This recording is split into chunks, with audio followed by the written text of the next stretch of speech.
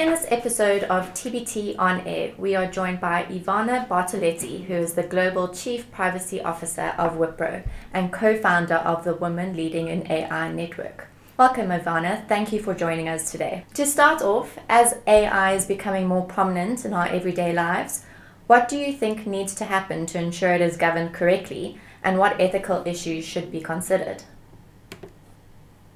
Yeah, so it's a very good question. So AI, especially with the pandemic, AI is a broad term, but we're using a lot of automation and in different areas, from sort of digital advertising to medicine to algorithms having increasingly an allocative and decision-making function, so they can decide, for example, whether you have access to a loan or not, whether you go through a recruitment process and all of that, often with human intervention, but often in a way which is a little bit opaque and not transparent. So I think now that we are at this point and wanted to explore and harness the benefits of these technologies, I think it's really important to do two things. The first one is to give businesses legal certainty so that they know exactly how existing regulation and legislation applies in the context of AI, because there sometimes can be sort of grey area, how, for example, privacy law or anti-discrimination legislation, consumer law, contract liability. So the first element is really around the legal certainty, so the company can experiment within boundaries, but they know what they can and what they cannot do. And the second thing is we need to tackle head-on the challenges so that we can really make the most of this technology. And I mean things like the potential and the risk of AI systems to perpetuate and hardwire the existing inequalities that we have in society right now. So it's really important that we have strong clarity around these arms from both individuals and society as a whole, and then we're able to tackle the risks and make sure that companies are aware. There are redress mechanisms for individuals, there is proper enforcement, as well as ex-ante legislation that companies have to comply with. Okay, awesome. So, as governments and corporations worldwide embrace AI technologies in the pursuit of efficiency and profit, what do you think they need to do to ensure these pursuits don't harm our humanity? Yeah, I mean, that's excellent, the way you're putting this, because artificial intelligence has got enormous potential. But sometimes I think there are a lot of misconceptions around this. So AI is created by humans. The parameters, the features, the data that we feed into the systems, they are all generated by humans. And as such, there is nothing neutral about these machines. There is nothing neutral about these technologies, because as there's nothing neutral about data. Data is the picture of society, and as it is, with all the things that we like and we do not like, all the things that we're trying to achieve and change. So I think companies need to really understand this. The number one priority is to avoid techno solutionism. Companies need to say, I'm not deploying AI because it's glamorous or because it's there to solve a problem. It's there to, that's the problem that I'm going to solve. This is the improvement that I want to make to my company. And whatever I do it in a way which is by negotiation, I bring my company with me, especially if it's going to impact on the jobs that the people have. It's including if it's going to change the way the people interact between each other, and especially if there is a risk of using AI that can then lead to stereotypes being coded into the system. So I'll give you an example. If a company says, I want to use artificial intelligence in recruitment, then the first question I always ask is, well, why? What is the problem that you're trying to solve? Is it that you want to become more efficient? Is that you want to make sure that you're picking the right candidates? Is it because you want to make you want to enable your HR people to do something else rather than sifting curriculums. I always ask, what is the reason why you want to do so? Because there are so much things and also so many sort of false promises out there, which always happens in situations like this. So what is the problems the companies are going to want to solve? And how are they going to involve in other people, especially coming back to the HR example, the people who are going to be impacted the most, because if you look at HR, this is where the algorithmic management of employees can be very problematic, because this is where, for example, you can continue to recruit a man in a particular profession if you don't work on the data in a proper way. It's where, for example, you may continue to reward late nights and code this into a system, which makes it even more difficult to challenge. If, for example, your feature of a good employer is somebody who works long hours, then you end up rewarding people who don't have family responsibilities, which is mostly men who generally take less care of the less share of the childcare. So these are the areas where AI could reinforce rather than liberate us from stereotypes. And so I'm not saying don't do it, I'm saying be aware. And therefore, if you are aware, then you put in place the right systems, you understand the limitations, you understand the pros and cons, and then you can really make the most of this technology.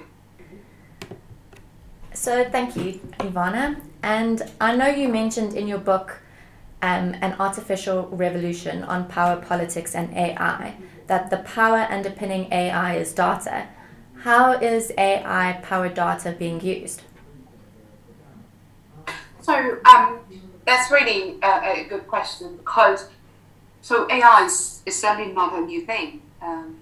We all know about Alan Turing, we know about Lovelace, and so it's not. AI is not a new thing, and certainly if we think about algorithms and we're talking about something which is certainly not new. What is different is the computation capabilities that we have now, which, by the way, also have environmental consequences. But the computation capabilities that we have, alongside the availability of data. So it's very pervasive, isn't it? Data is collected everywhere, and also in a very indiscriminate way, which sometimes puts it at odds with privacy legislation. It's like you collect data from every second, every walk of life you take.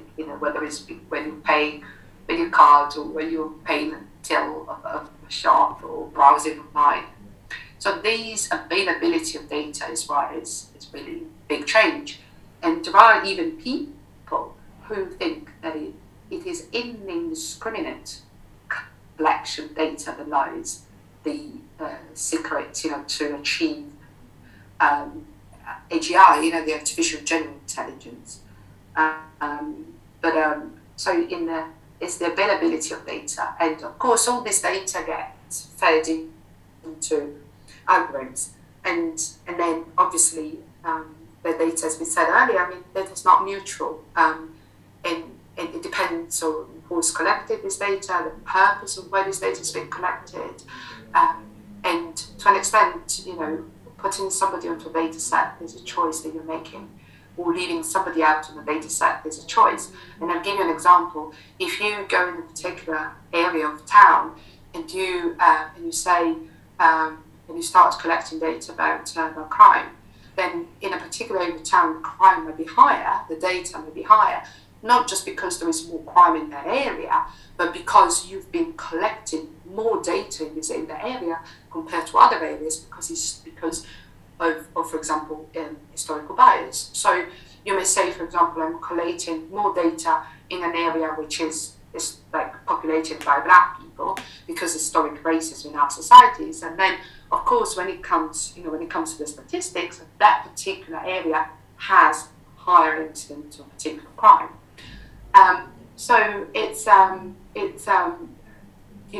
who collects collects the data is really important is an agent, isn't it? That person, that organization has enormous power to decide what goes and what doesn't go to a data set. The same, for example, consider violence against women. The information that you would get from the police would be very different from the information about data violence that you would collect from women themselves in a women's shelter or in women in the streets even. So, where you get the information from, who collects the data is really, really important.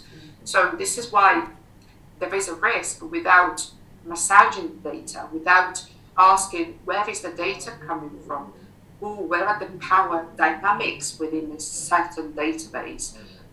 Without that, there is a risk that we code and hardwire the existing status quo with the dynamics that we talked about earlier into algorithms that maybe make decisions or predict solutions about the future. One example that to me is really, really important is the allocation of funds, and the allocation of even surveillance and controls and checks around the individuals. So, for example, if a local authority decides to put some resources into families who are at risk of splitting up or ending up into trouble, then if the data around historic data is being collected around a particular community, which is possible because the way that their societies work, then that particular community is going to give you the highest rate. And then these predictive technologies are going to dictate the allocation of funds and resources.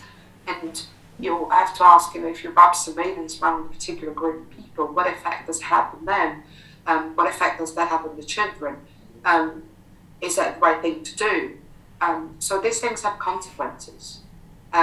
Whatever you do has consequences. So ultimately, this is really to say that organizations have to really be clear about the pitfalls, about the guardrails that they want to establish. But in particular, they have to think about, what am I standing for? What is that I'm trying to do? This technology is so transformative. How do I want to actually contribute to transformation? So to an extent, I would argue that making choices in relation to data, to outcomes, to fairness, to trade-offs, all this speaks to a company's value, a company's motivation, a company's standing in the world, and therefore also speaks to customers in how they want to and if they want to use them and purchase for them. It really is quite terrifying how much information companies and even governments have on people and whoever lives in those countries. They seem to have as much information as they have access to. So what do you think governments need to do to protect their countries as well as everyone within it? Well, it's reasonable to say that you want to protect, you want to protect your people, you want to protect people living in a place, and you want to guarantee security, or you want to guarantee health. We've seen it with the pandemic, and health has become paramount. You want to be able to guarantee people's well-being, and by doing so, you may temporarily restrict some people's freedoms. Which it could be argued whether it's a restriction or not. For me, it's not, but for some others, it could be. And that without going into discussions of vaccine passports or green passes, but ultimately the key point in here is that it's reasonable for a state or government to provide for the security of the citizens. What the problem is that sometimes we've seen solutions which have been driven by the trends in our society these days. So trends of datafication, which is a trend that everything has got to become data, and every sort of social phenomenon is that can be reduced to sort of data, and sort of trying to surveillance. That the way forward is necessarily surveillance. So things like facial recognition technology is being really deployed to surveil people, but the consequences of that are yet to be known. You know, how our society is going to change if you establish these technologies that look at you and survey you and change the way that you interact with people in the public spaces. You know, what impact is this going to have in the long term, even on security? Is this what, you know, is needed to create a safer state? So I think is that sort of that balance that needs to be found, and very importantly, I think is the issue that, you know, we have been told the narrative that there is a trade-off to be found between security and privacy, and there is no trade-off needed there. You can have both, and sometimes my worry is that we are being presented with this sort of dichotomy, so that we say, well, obviously I want to be secure, I want to feel safe, so I'm to an extent even happy to give up my privacy, but that's not the case, and that's what you don't having that. Sometimes I find that having that kind of trade-off being presented to us is a bit of a cult. You know, it's a way to say it's okay. You know, it's okay to compromise our privacy, because there should be no either or. You know, you can, especially with new technologies available, you can have security and privacy. You know, extensive surveillance is not necessarily the answer to the issue of security. In fact, it may be exactly the opposite. Have found in the tech industry, such as they didn't have access to some of the jobs because people weren't taking on people with family responsibilities. What are some of the major challenges do you think that women face?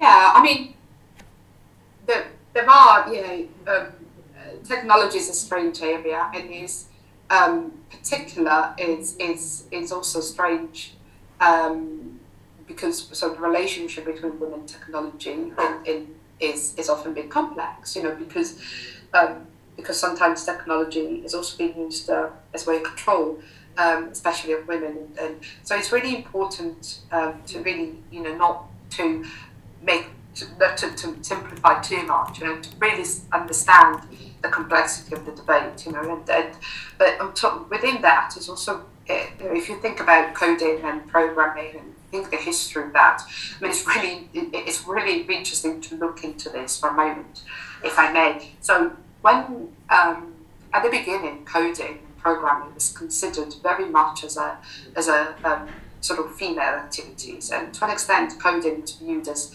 something very precise, very methodical, and according to the stereotypes of the time, very suited for women. So initially coding was very much seen as a secretarial work, something something very secretarial, methodical, that women were very good at. So at the beginning, coding was seen as a very female activity. And what happened with time is that when the data, when the computing power increased, that this became a very lucrative industry. And guess what? When it started to become a very lucrative industry, then coding and programming became a very male-dominated industry as well. And if you look at the publicity and commercials at the time, and there's a wonderful New York Times long series that really talks about all this. If you look at the commercials of the time, then what happens is that you see the commercials of some of the tech companies, they start to depict the programmer not as a woman knitting to an extent, but as a man who is booted and suited with a tie and is a manager. So to an extent, the managerialization of programming, that happened alongside the increase of computational power, the realization that there was a wealth of opportunities underpinning the data economy and globalization and all of that. So as ever, we're going to be at the front end of the economic demands and changes, you know, they've been impacted by rather than driving them. And this is what, you know, this is what needs to change, and is progressively changing, but not fast enough. But the obstacles right now in this is still a very male-dominated industry. There are still so many stereotypes out there. There is still a lot of reluctance in early education to really get rid of stereotypes and all of that. And there was still an industry in technology which is dominated by long hours, by a culture that is not suitable and is not appreciated by many, not just women. I would also add one last consideration on this, that is if it's bad for women, I would also say that it's much worse for women at the intersection of different discrimination. So I think about race, and I can say that some of the most interesting voices and the most powerful voices that have been really leading in the world and forced tech companies to come to terms with all of this have been the voices of Black women, from Tim Jebru to Joy Bulamwini. There's been some amazing and leaders in this space who have really led the change. And all listeners here, I would really like everyone to pay respect and to go and read what they say, and also watch the film Coded Bias, because it's absolutely fantastic on this very topic.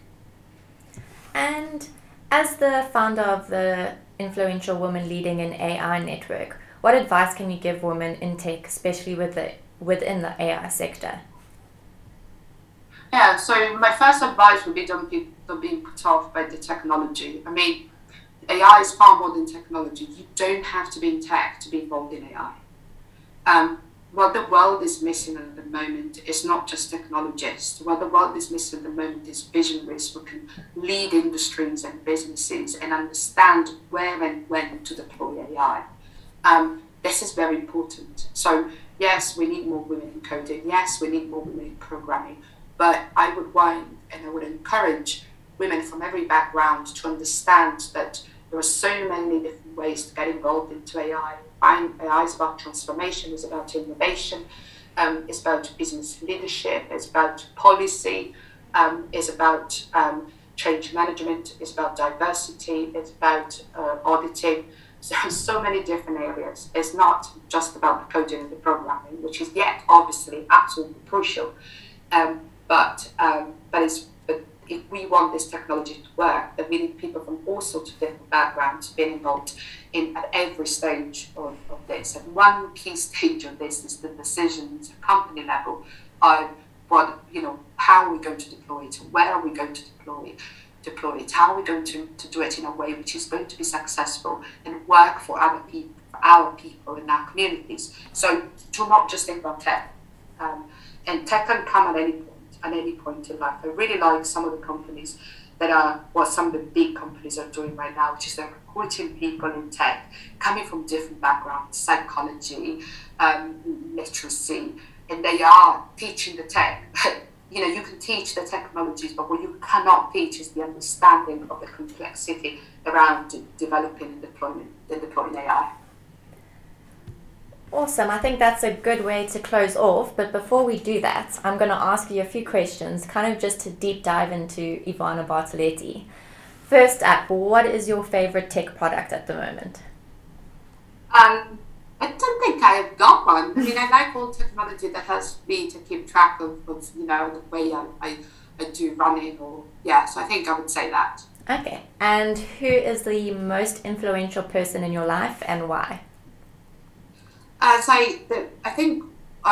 would mention a woman who is she was my manager at Sky. Her name is Nina Barakadzai, and she has been very influential in my journey into privacy, because I was working already in privacy, but she really gave me the encouragement to make my own mark in this profession, not just to apply the law, to talk about compliance, but to really make the mark and imagine a different way of doing things, and the intersection with technology, with sociology, and so for me, she's been really, really influential.